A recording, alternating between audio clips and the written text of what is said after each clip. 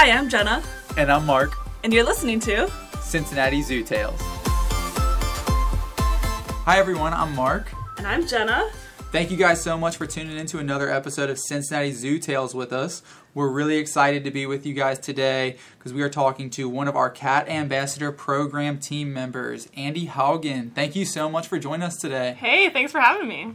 I think a lot of you probably would recognize Andy. She is one of the main trainers and caretakers of Remus and Chris, and famous for her TikToks and all sorts of social media extravaganzas. So you guys might know Andy, but we are going to get to know her a little bit more and hear about her relationship with Chris and Remus and their relationship together, and cheetahs and dogs and their role in the wild. That is true. And I also brought a little friend to join us in this podcast. Yes, so if we sound distracted today, Remus We is are here definitely with us. distracted, yeah. Remus is the Remus cutest is dog. in the building. You know, with her cheetahs, lions, hippos, but you bring a dog and we're still very excited, and we are watching him as he roams around and getting free pets. So, thanks for being here. Yeah, Do you want to thank you. just go ahead and tell us a little bit about yourself, how you got started in the zoo field and ended up here? Yeah, for sure. It's a long-winded tale, so I'll try to make it brief. Something I love about zookeeping is everyone kind of has a different path to how they got there. So I thought I wanted to be a veterinarian first, so that's what I was going to school for. I did a few internships when I was in college. I went to the University of Michigan, go blue, and I figured out that kind of the vet track wasn't for me because I was interested more in like the conservation kind of route. So I actually was doing a veterinary internship in Africa, in South Africa, and that's where I first got to interact with cheetahs, and I fell in love with cheetahs. So I wasn't really sure what I wanted to do. Came back to the States, finished off my degree. I got my degree in environmental science with a focus on wildlife conservation. And I started volunteering at a local zoo outside in Ann Arbor, Michigan, called the Creature Conservancy. It's really great. They do a lot of like outreach and ambassador animal stuff. And then they ended up hiring me there as well. So I was working there as like a keeper and an educator. And one of the cool things is they have this big fundraiser they do, and they partner with the Columbus Zoo. And Columbus came up and brought a lot of their cool ambassador animals, and they came up with a cheetah. And the cheetah walked out, and I was like, that's a job. What? Like blew my mind, and I was like, okay, so that's what I want to do now. All right. So I just started applying to a bunch of jobs after college. I did some other study abroad work in Thailand and in China, working with a bunch of cool animals, but cheetahs just were always my thing. I wish I would have been brave enough to travel. Yeah. Or, that was one of those things I didn't really know was an option. Yeah. I mean, money has a lot to do with travel, but Right. in I was college, applying didn't like have much. crazy. That's something I tell people too. I was like applying like crazy to like a bunch of scholarships and stuff to like that's smart. try to like, because I always wanted to travel, and so it kind of worked out great that I got like work experience and I also got to travel. Yes, anyone listening that wants to become a zookeeper or in Yes. the animal field, if you can swing it, try and get Yes. those types of opportunities during college. For Definitely. And so I think that really helped me because I had all that work experience by the time I graduated.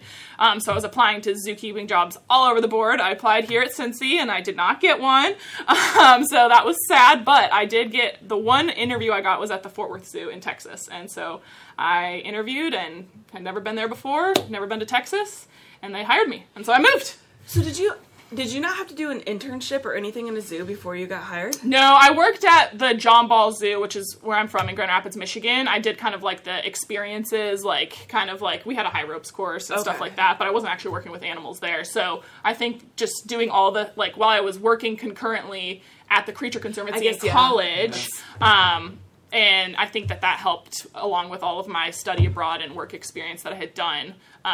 So yeah, no, I got my full-time job right out of college. I think the field work is really valued as well. Yeah. Like you're traveling to Africa, you're traveling to Thailand, you're getting experience with all kinds of different animals out in the wild in the ecosystem. Right. So yeah, I think it was great, and it was definitely luck as well. And I think just being willing to move across the country and just go someplace I didn't know anyone and know anything. And I was definitely nervous, but it was great. I got a keeping job as an ambassador keeper there. So we did like the stage programs, the outreaches, and we had a ton of different animals.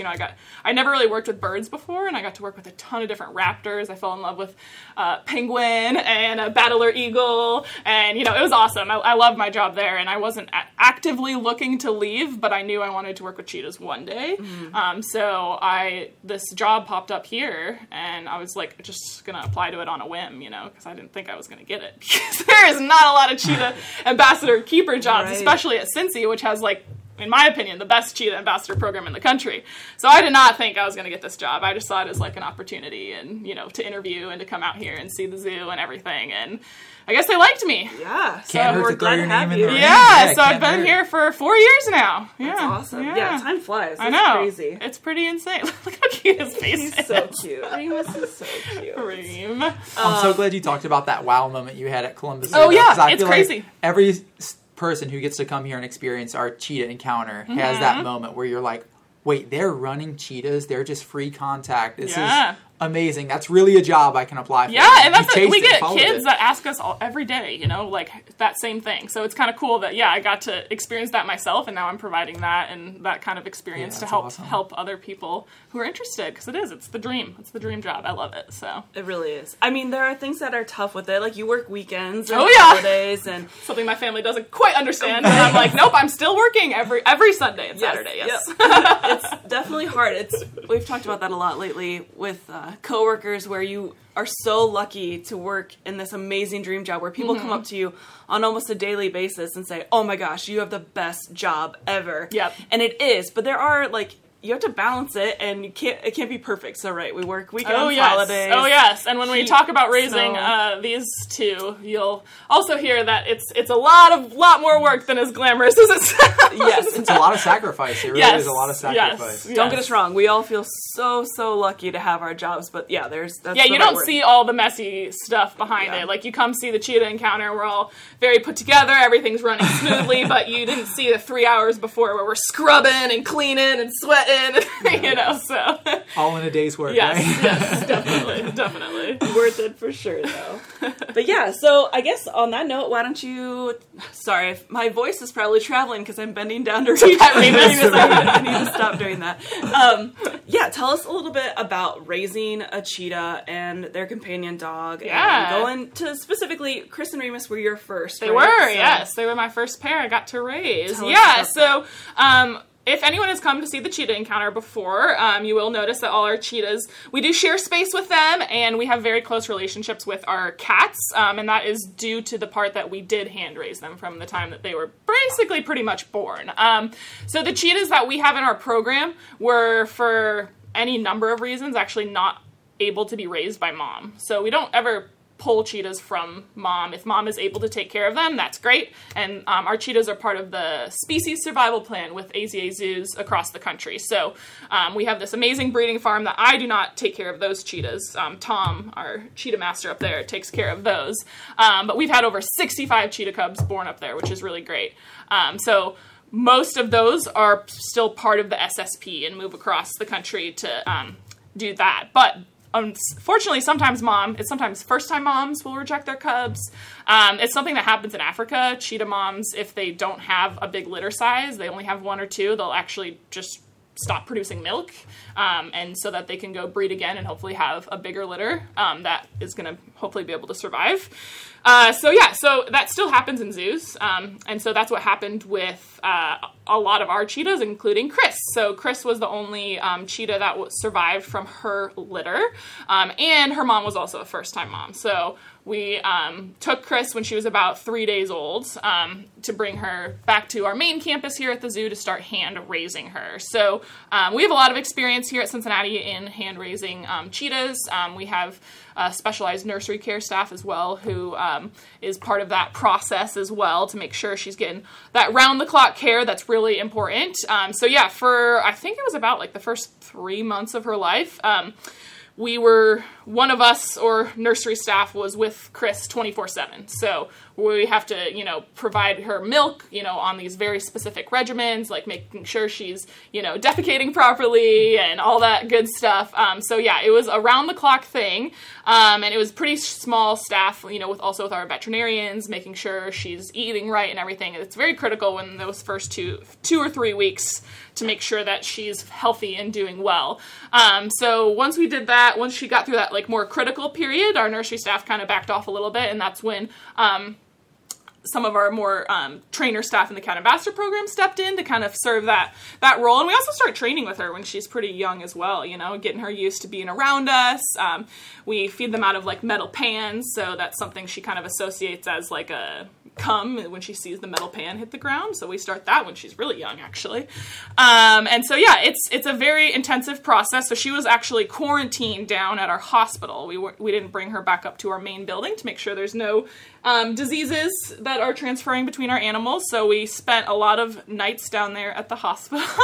And then actually, while she was still down there in quarantine, that's when we started getting our eyes out for a puppy companion for her as well. So part of the reason that we have dogs for our cheetahs is because our cheetahs are solo cubs. So if they don't have siblings, we want to make sure that they still kind of get all of that great enrichment and the things that they need growing up that they would have had with their siblings in this new role. So there's not a lot of extra cheetahs, to pair with our cheetah cub here. So we found that dogs are kind of that perfect solution to raise with our cheetahs. So we've actually had 7 cheetah dogs here that have been successful with our cheetahs.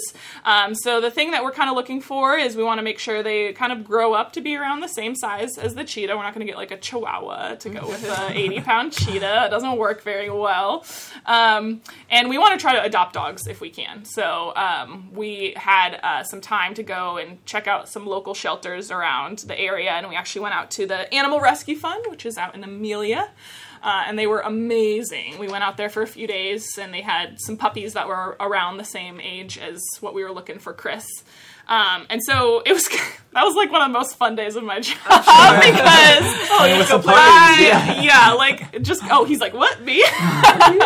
Because we got to just go and basically play with these puppies and kind of just get to know their individual personalities. I remember walking in and Remus was over on the right side of the room and seeing him and being like, that is the cutest puppy I have ever seen. He's just so scraggly. And if you guys haven't seen Remus, he's just I don't know how to describe him. He kind of looks like a little wolf fox with scruffy hair. He's kind of golden.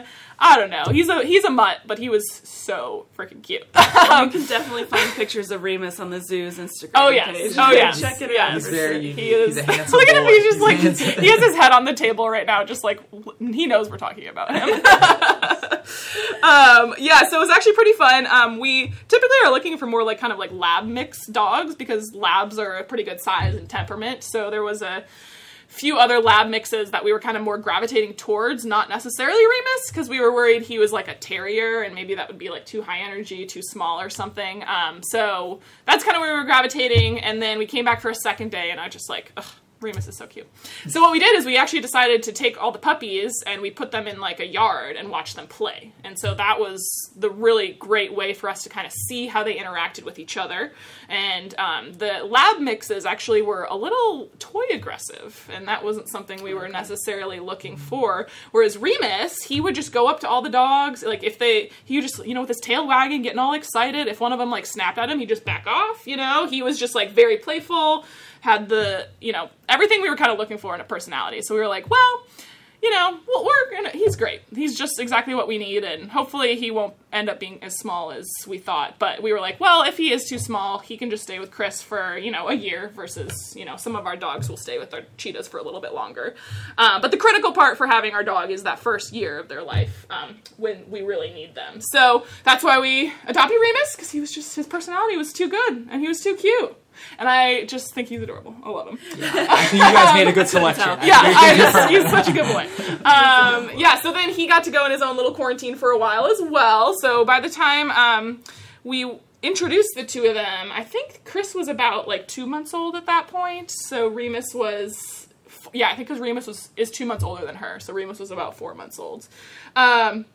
And at that point, Chris had moved up to our building, the Cat Ambassador Program building, and we were sleeping with her every night to kind of have that companionship for her. And also, she still was eating throughout the night as well. So it's a new space, so we're kind of that constant in her life at that point. So we want to make sure that she is feeling safe and comfortable. And it does sound very cute to sleep with a cheetah, but it is a lot of work, and it also is not as glamorous as it seems, because the amount of pee that you get on you is excessive. And it's not the most, like, peaceful night's sleep either, you know? You're basically not sleeping through most of the night, and we have this lovely little futon up in our building that is not the most comfortable either. So it is cool. I love it. It was awesome. But it was after a few weeks, you're very tired. And also what we would do is we would work in shifts. So we would basically do like 3 to 4 days on, where we not only stayed the night, but also worked our full day, taking care of all the other animals, and stayed the night again. And so, like, I would basically be at the zoo for,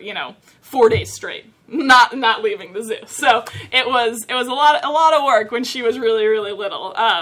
But we were able to slowly start introducing her to Remus, and that was also kind of when we are starting to not have as much of us spending the night with her once she's getting closer to Remus. So we were kind of there to help facilitate that relationship. So when they first met, Chris was very weary of Remus. He was very excited. There's a really cute video online of when they first met, but she was like, what is this thing? Oh my goodness. And he was just wanted to play with her, which was really cute. So for the first few times, we are always there, watching them and making sure that, they're not playing too rough or anything like that. But honestly, it didn't take that long, maybe even a few weeks before, we were always still around them, but before they could just like free play and stuff like that. And they kind of caught on to each other pretty quickly. And it's cool because people ask us like, well, how do you know, like, how do you, facilitate their behavior and stuff like that? And it's like, well, the dog behavior is very similar to young cheetah behavior. They're both, if you think about it,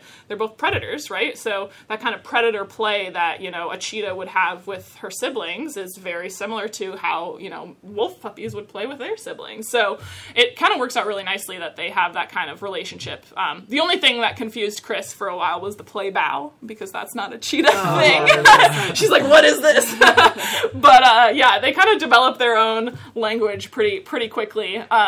And part of the reason we also really love to have the dogs is because when we're training Chris when she's younger, we're training her in a way that we want her to act once she's full grown. So we're making sure she's not jumping on us, right? She's not, biting us or chasing us or doing any of those things that might be cute when she's really tiny. It's not cute when she's 80 pounds, right. And that's not what we want. But we don't want to, prevent her from having that great kind of play. So that's where Remus comes in, because he basically gets to have all that play with her and do all that rough housing and all the fun, get all that energy out that she wants to do.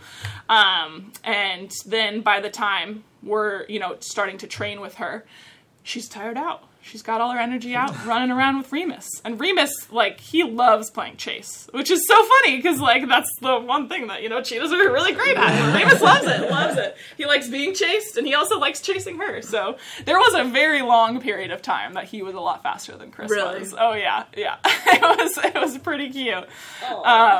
But, yeah, so that's one of the other main reasons that we have those cheetah dogs as well. Is there also a really good conservation story behind dogs in Africa? There is, yeah. So cheetahs, one of the big problems that they have in Africa is human conflict. So not only are they, have very low numbers, there's only about estimates 6,000 to 7,000 left in Africa. There's a lot of habitat fragmentation, so they need a lot of room to get to each other. And with less of that room, they're inevitably more on people's land, and especially a lot of farmers in Africa. So one of the big things is cheetahs are also kind of lazy, like most cats, right? They're going to try to get the easiest meal that they can. So rather than chasing a really fast Thompson's gazelle, a farmer's goat is a lot slower and easier. They're not lazy, they're smart. They're smart. Efficient.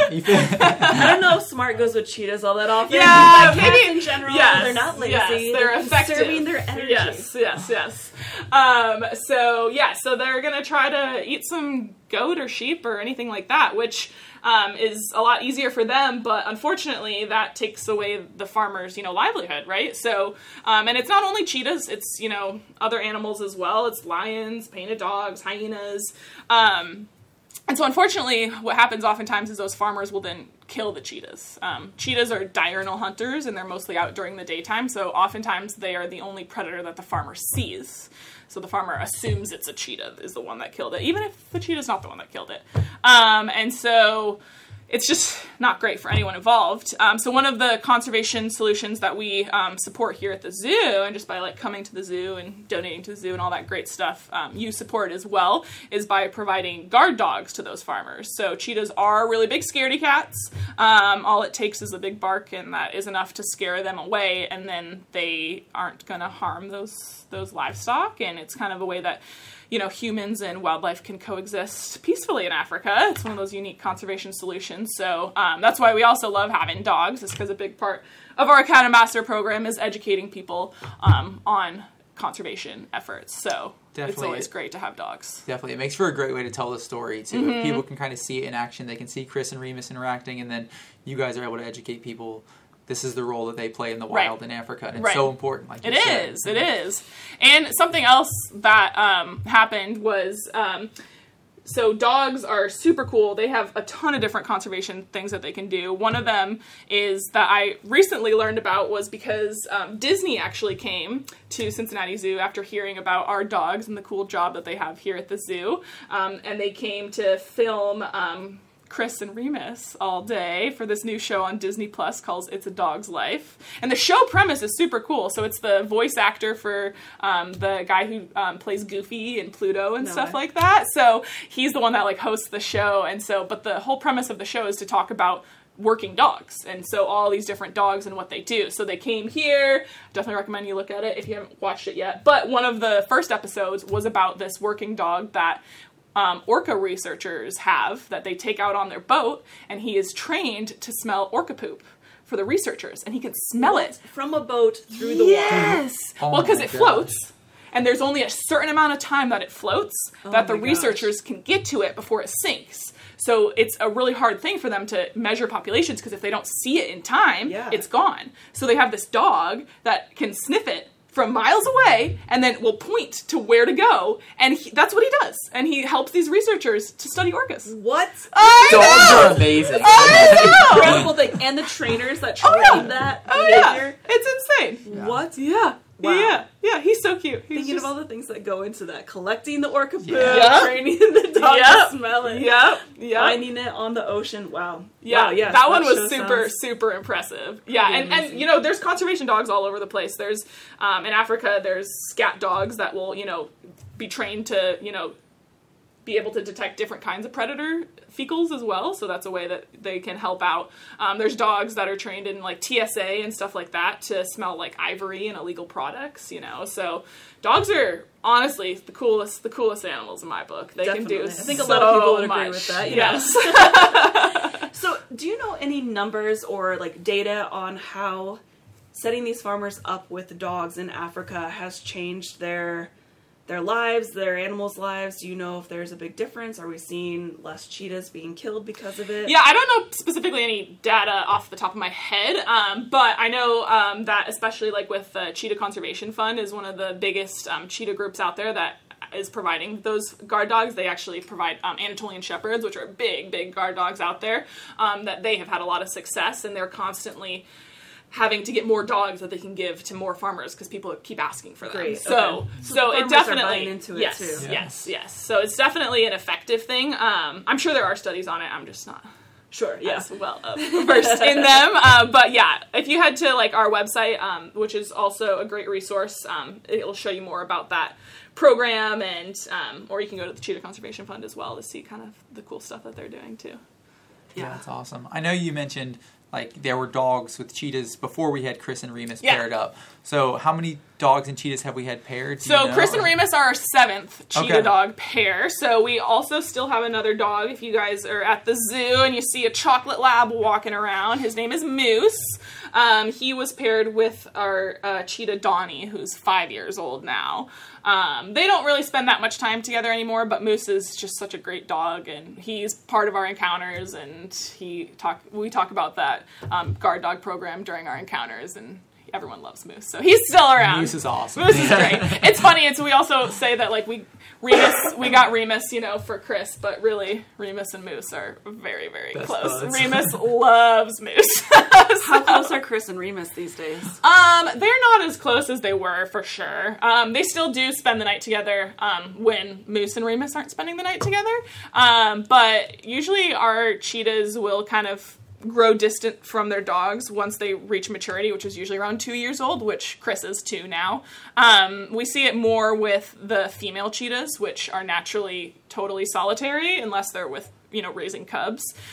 Occasionally male cheetahs you'll see in Africa stay with their brothers for a while and form what's called a coalition. They can kind of hunt bigger prey, and they don't mind, but usually cheetahs are preferring to be on their own. So we kind of see that once they reach that age, it's not like she doesn't like Remus, she maybe gets a little more annoyed by him than she used to, or just kind of wants to, do her own thing, her adult cheetah woman. things. Yes, I'm not a kid anymore.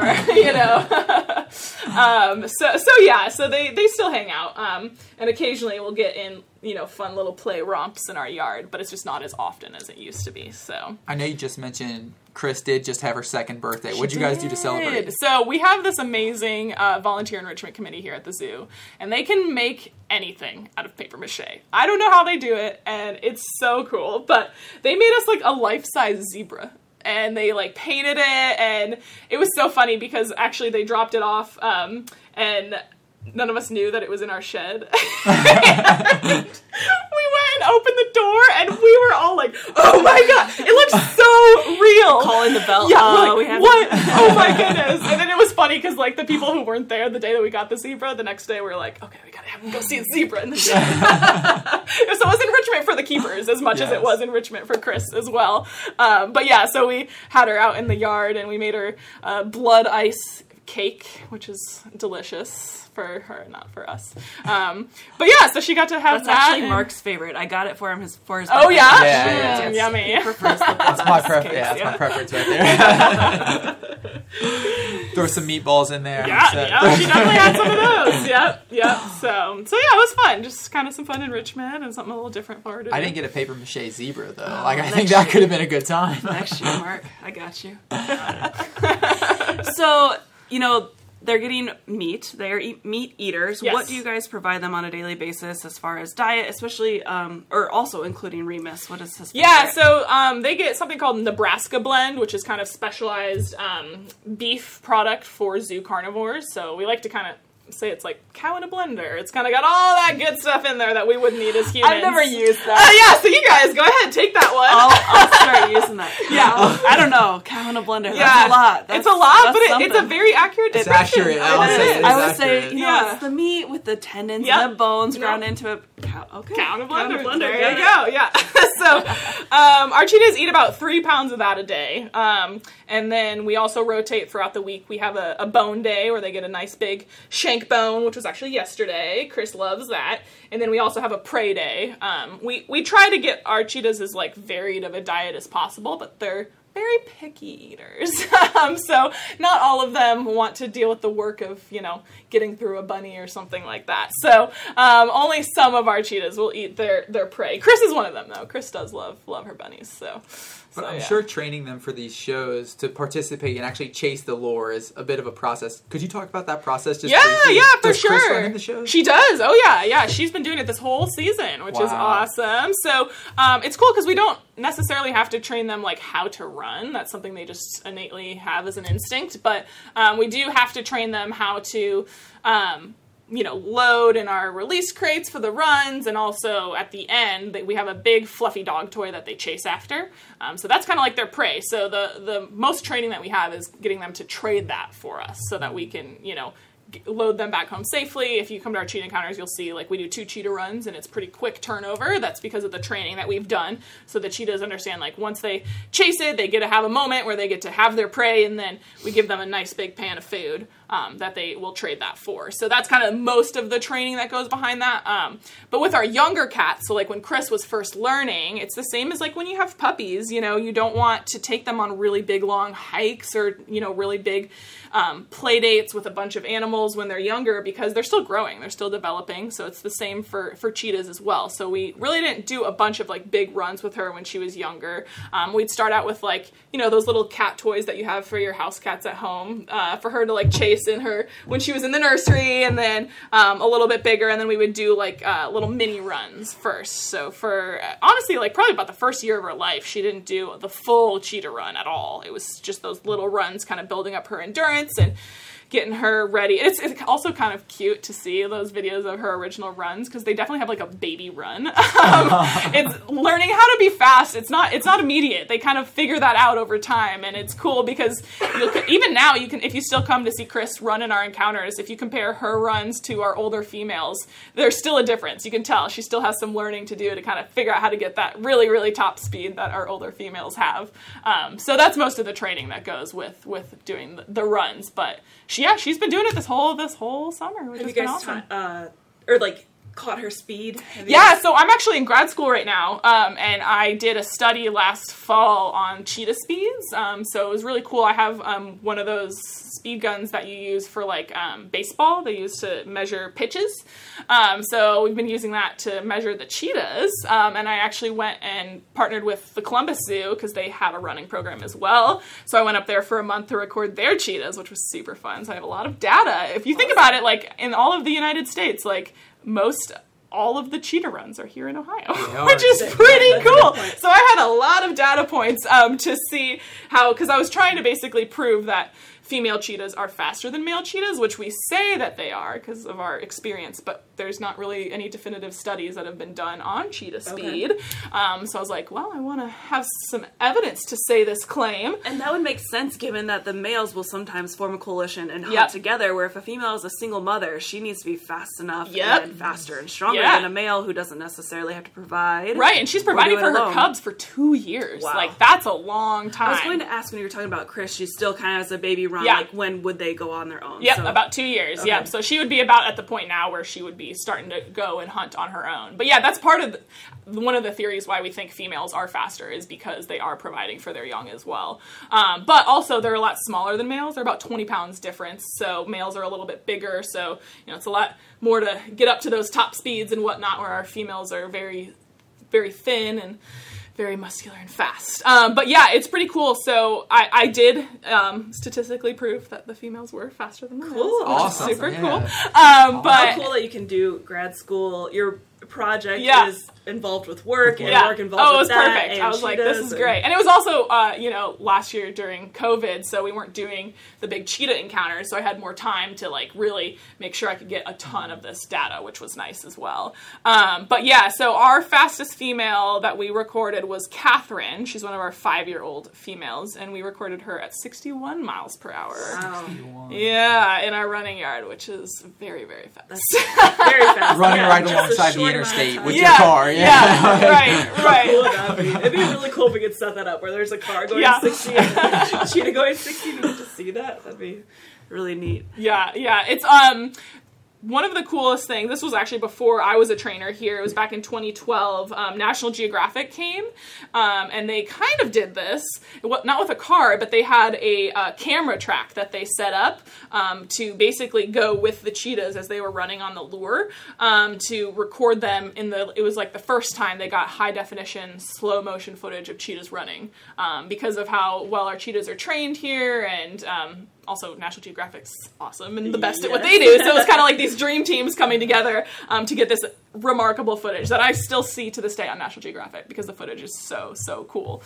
So if you guys haven't seen that yet, definitely go check it out. It's called Cheetahs on the Edge is what it's called on YouTube. Okay. But you've probably seen it before because they use that footage all the time, because it's really cool. And also they learned a lot about cheetahs running through it, because they were able to kind of see how the muscles were moving, and that you can't see when they're going 60 miles per hour right next to you, I was going to say, between, zoos and doing these shows and training not training the running, but doing the running and like your experience going and recording the speeds, like that's one of the awesome things that zoos can do is provide this data. You know, we've talked a little bit about it in the past, but having cheetahs in an encounter that people can come see can not only help people fall in love, but teach them so much.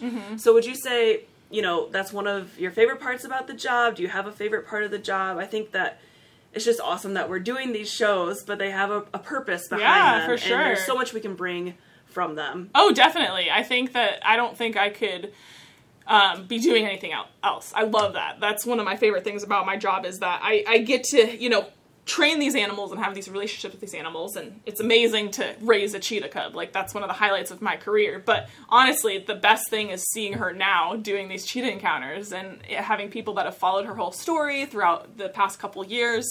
And honestly, having people come to these encounters and just be in awe. It's so cool because there's not a lot of people that are going to be able to go to Africa. There's not a lot of people that are going to be able to see these animals. And even if you are lucky enough to make it to Africa, what's the chance you're actually going to see a cheetah running, you know? Whereas even National Geographic needed to come I to know. the zoo. Yes. to So, like, get we this just have footage. this super unique, you know, thing here, and that's something that our founder, Catherine Hilker, who started this program, was very adamant about. She wanted to make it accessible to everyone. She wanted everybody to come see the cheetah run and have an opportunity to experience it. You know, you don't have to pay more when you come to the zoo. It's part of your admission. You come, you can see cheetahs run here, so that people can experience it, because it is so cool and so remarkable. I think, we could definitely talk about shows on another Yes. episode. Oh, yeah, sometime, definitely. Encounters, you know, with animals. So Yes. that is something we'll have to talk about more in the future. And I'd love to have Catherine come That would be to us awesome. sometime. Yeah, Catherine's amazing. Yeah, and if you haven't seen our cheetah encounter yet this year, we did switch it up a little bit, and it is kind of about how our program was founded. Oh, and cool. It's about, like, Catherine starting the program, and she does our intro, which is always cool. Oh, So, that's awesome. yeah, I got to get out there. I haven't been out since Oh, COVID my and gotten to see the show goodness. since it's been renewed. I got to get out Dang. there. I brought Yes. my son one time, and it was a rain day. So you guys did like a dang. modified version. So yeah, we'll have to come check it out definitely, soon. Definitely, it's For pretty sure. fun. And Remus also is part of the encounter as well. He was specifically requested to do a cheetah run in the program. That's so, why he's sleeping right now. He's He's tired. he's like, this is my off day, guys. This guy works hard. Yeah, it's really, really cute. He also loves running on the lures, so he comes out and starts our show with a nice Remus run. super cute. Oh my gosh. The encounters really are such a win, though. I love that you touched on that. Like, Yeah. Not only is it great for the welfare and well-being of the animals in your care, you've also got the education and the outreach, and it inspires so many visitors. I remember being a kid coming to the cheetah encounters here at the zoo. Yeah. And it's one of the things that makes you want to be a zookeeper. Oh yeah, like you mentioned definitely, at the top definitely. Of the show. And I love it, and it's cool also because and I don't know. I've been here for 4 years now, so I don't know how many cheetah runs I've been a part of. Thousands at this thousands. point. Honestly, it never gets old. Like, it's still just as magical and cool and awe-inspiring every single time because it's also always different every time. You know, they're running a little faster. We can switch it up. We can do different things, but it's one of my favorite things because also we run them on a lure machine, and so the trainers are the ones that control the speed of it, and we just control it with one little button, and it's so much fun. It's like the ultimate video game, but in real life. You know, like, you got this, and you got to keep it close enough that they're like running fast, but not too close so they don't catch it early. And it's a very delicate skill to figure out and to learn how to run cheetahs the very best that you possibly can. I will say, when I watch you guys, I'm like nervous for Yeah, you. I'm like, I think that'd be a lot of pressure. It is a lot of to pressure. It be is, in charge especially of that. like I remember the first time I did it for an encounter. I was like, "Oh gosh, it's time to shine!" But you know, it's great. And, It's like you guys are training right alongside the oh yeah, cheetahs. yeah. It's super fun. It's one of my favorite things too. I love a lot about my job, but running the cheetahs is Just a quick definitely aside, up there. do you have a favorite cheetah to work with? I know this episode's about Chris, so I don't want to insult Chris or anything. That but is hard won't tell. to say. It's like saying which one's your favorite kid. But no, I mean, I love all the animals I work with. I do have a pretty close bond with Chris.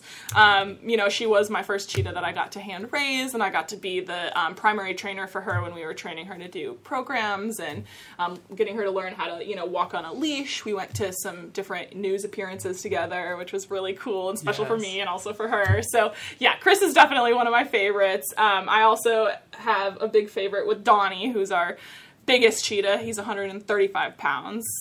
He is actually pretty smart. We were talking about how cheetahs aren't the brightest animals, but Donnie's one of our smarter cats. I've always just loved him from the day I started, and we have a pretty close relationship as well. I actually got a tattoo of him on my back last year, my first tattoo. So she has a favorite. She does have a favorite. I don't think you're getting an animal that's not your favorite tattooed on your back. Yeah. So yeah, it's Did fun. you said Donnie's 135? Yeah. How much is Chris? Did you say that already? She's about 80, 85. Okay, so that's a Oh yeah, big Chris is our difference. smallest cheetah, and Donnie's our biggest cheetah.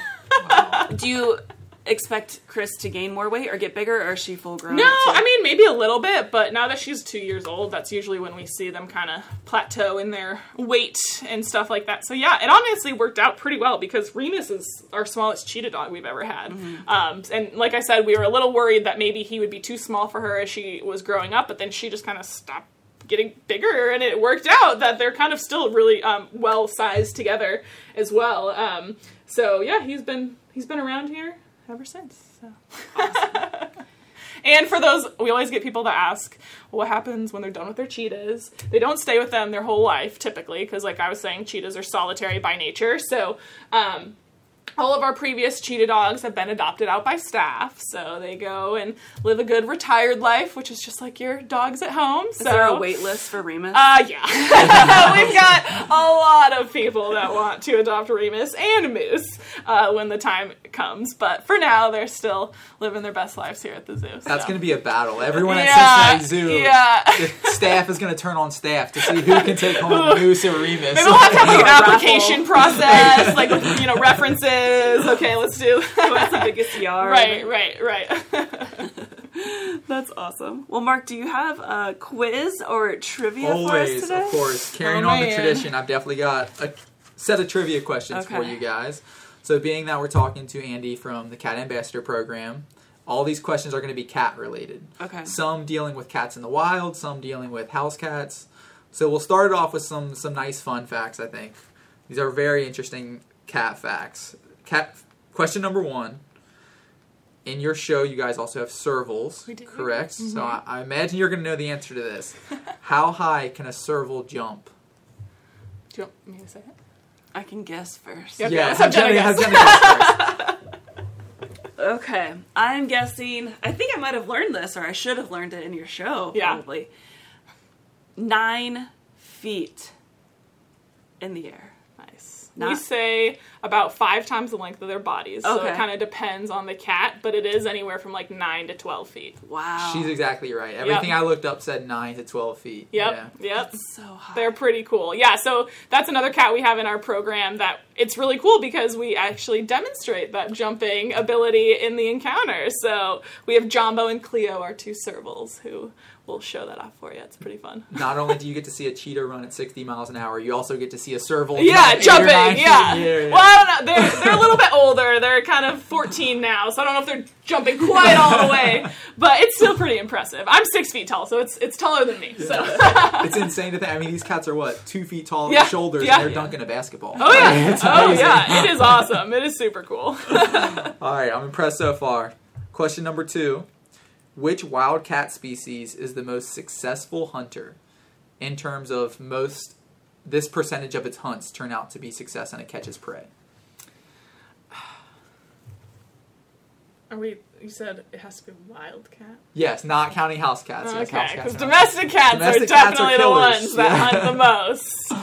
I think I know what it is. I think it's, I'll let you try first. Do you know? Oh, Do you no, have any if you're idea? guessing 2, we can guess. But yeah, I have 2 in mind. They're both very small. Yeah, it's a tiny. I think it's called like an African wildcat or something. Like it's not. I was it's gonna not say a sand cat I don't think it's or a sand black-footed cat. Black-footed were my cat. I think that's guesses. it. I think that's it. Black-footed cat. Yes! Let's go. I'm like, I know it's a tiny little one, and it's in Africa. You guys got it. The black-footed cat found most commonly in South Africa. Yep. They're successful on 60% of their hunts. Wow. Do you know what they're hunting? Which is amazing. So most of their hunts are rodents or small birds. So Yep. successful on 60% of their hunts. For comparison, a lot of people talk about lions as the top predator in Africa. They're only successful 25 to 30% of their time. So black-footed cats, twice as successful as lions. Those little Yes. cats. They'll get it. Yeah. Yep. Shout out to Nadine and Zola. If you're ever at the Cincinnati Zoo, you can see black-footed cats over in the Night Hunters building. Nice. Some of the cutest animals we have in the entire zoo. Adorable, but Yeah. ferocious. Absolutely. They're killers. They're killers. Make no mistake. All right, this is the last question dealing with wildcats. Okay. So the Siberian or Amur tiger is known as the largest cat species in the world. How much can they eat in one sitting? Ooh. In pounds. Pounds. For comparison, so you got something to work with, they can weigh up to 600 pounds, Whew. which is Yeah. unbelievable. 200 pounds more than John the lion here. John's a big cat. John's a big boy, 200 pounds more than John.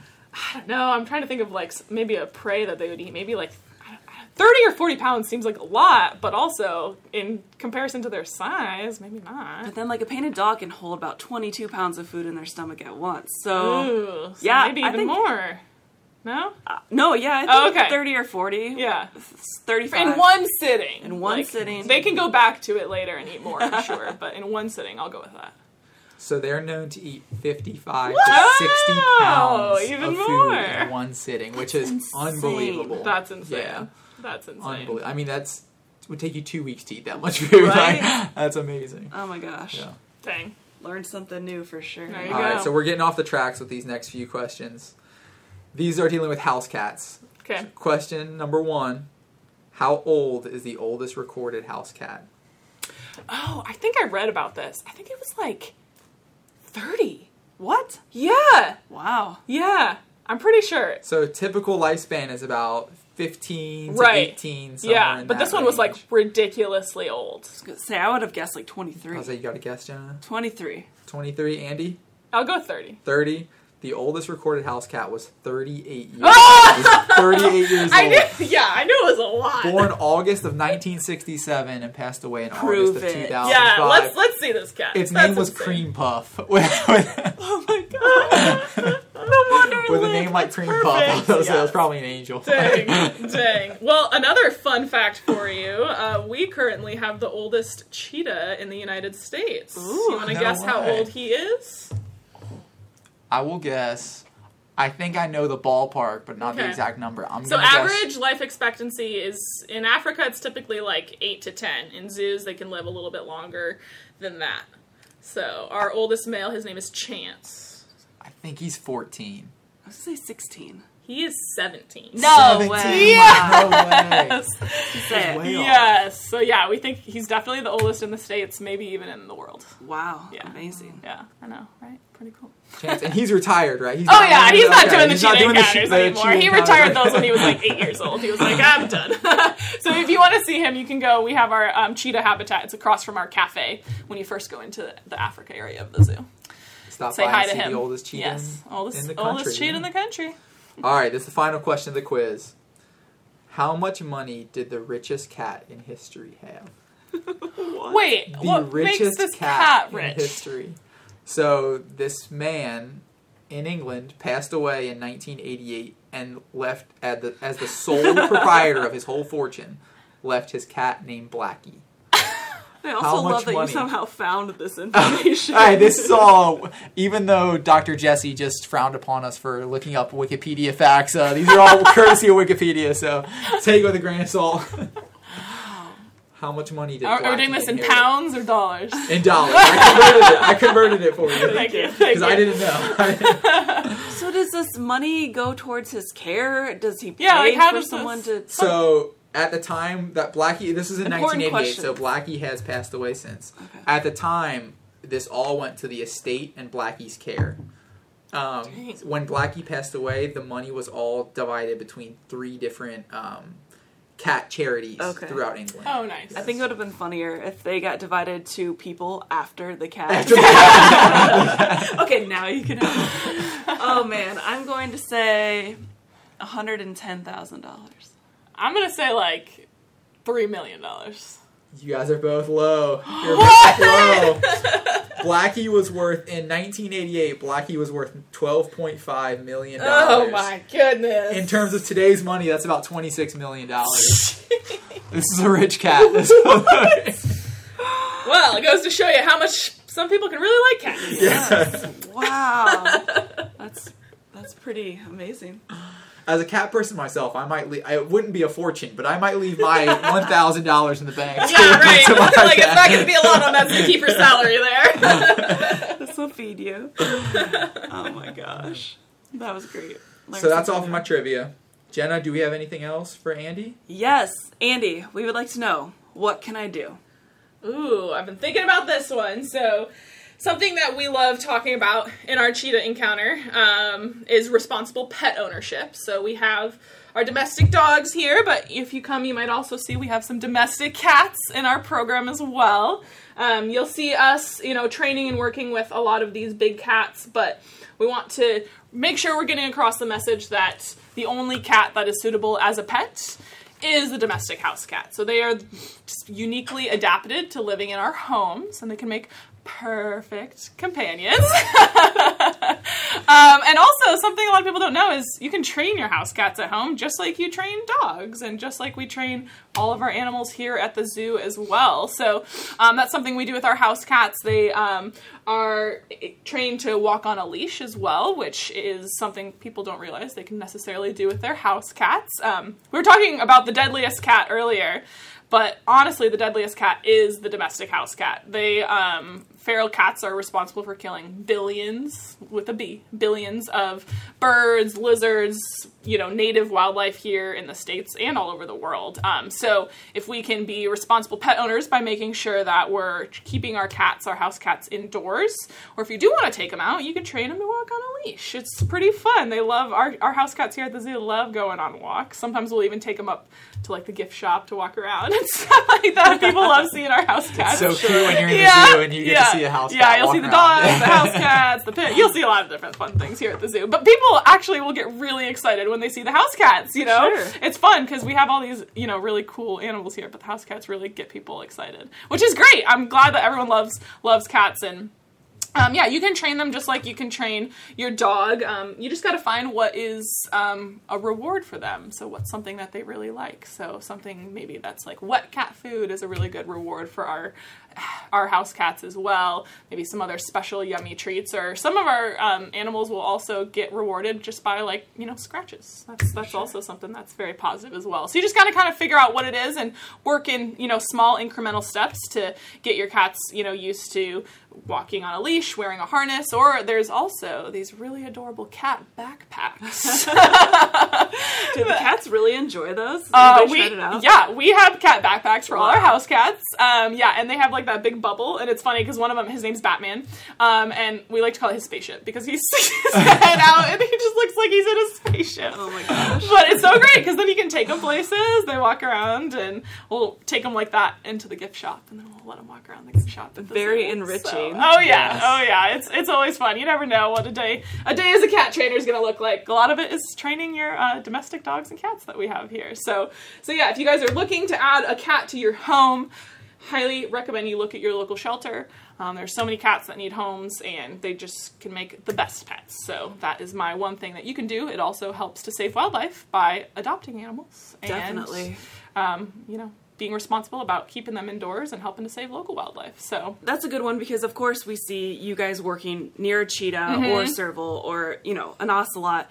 And while that might look like it might be something you'd like to have at home, a really fun animal, there's so many reasons why you shouldn't have one as a pet. Yes. And it's good to remind people that we are professionals working with these animals for a very specific reason with very specific training and lots of time and effort and the right housing and food and nutrition and things that wouldn't be necessarily easy. So aside from all the safety and the care that the animal needs, they scent mark, they would not make good pets everywhere. They would not make good pets for so many reasons. Yes. They're dangerous. So Yes. definitely stick to those cats and dogs at home. So Yes. that's a good one. Yes. A very easy one to It is. ask of people. I know. I think it's very easy.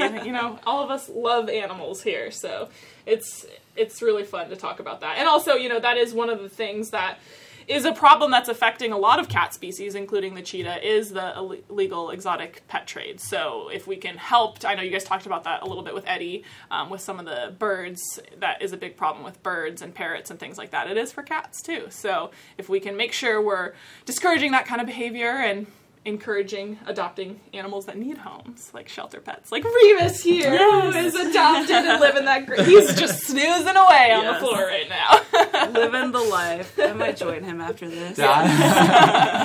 Well, thank you so much for chatting with us. This was so Again, fun. we can talk about a million things Yes. in other episodes, so hopefully we'll be hearing from you again. I'll be back anytime. I can talk all day about cats. Definitely. Thank you so much for taking the time to join us. Yeah. Just as a reminder to folks listening at home, you can see these cheetah encounters Thursday through Sunday, Yep. 10:30 and noon. Yep, correct? yep. If you ever Good come job, to the zoo. Mark. There you Come go. say hi to There us. you go. We It's love- no extra charge. No No, extra it's charge. not. Just show come in, up show and up. get. I recommend getting there early because it does get a little busy sometimes. But if not, we'll be there. We'll be there all the way through October. I'm glad you mentioned that. Yes, yes. Awesome. Well, I'm Jenna, Awesome. And I'm Mark.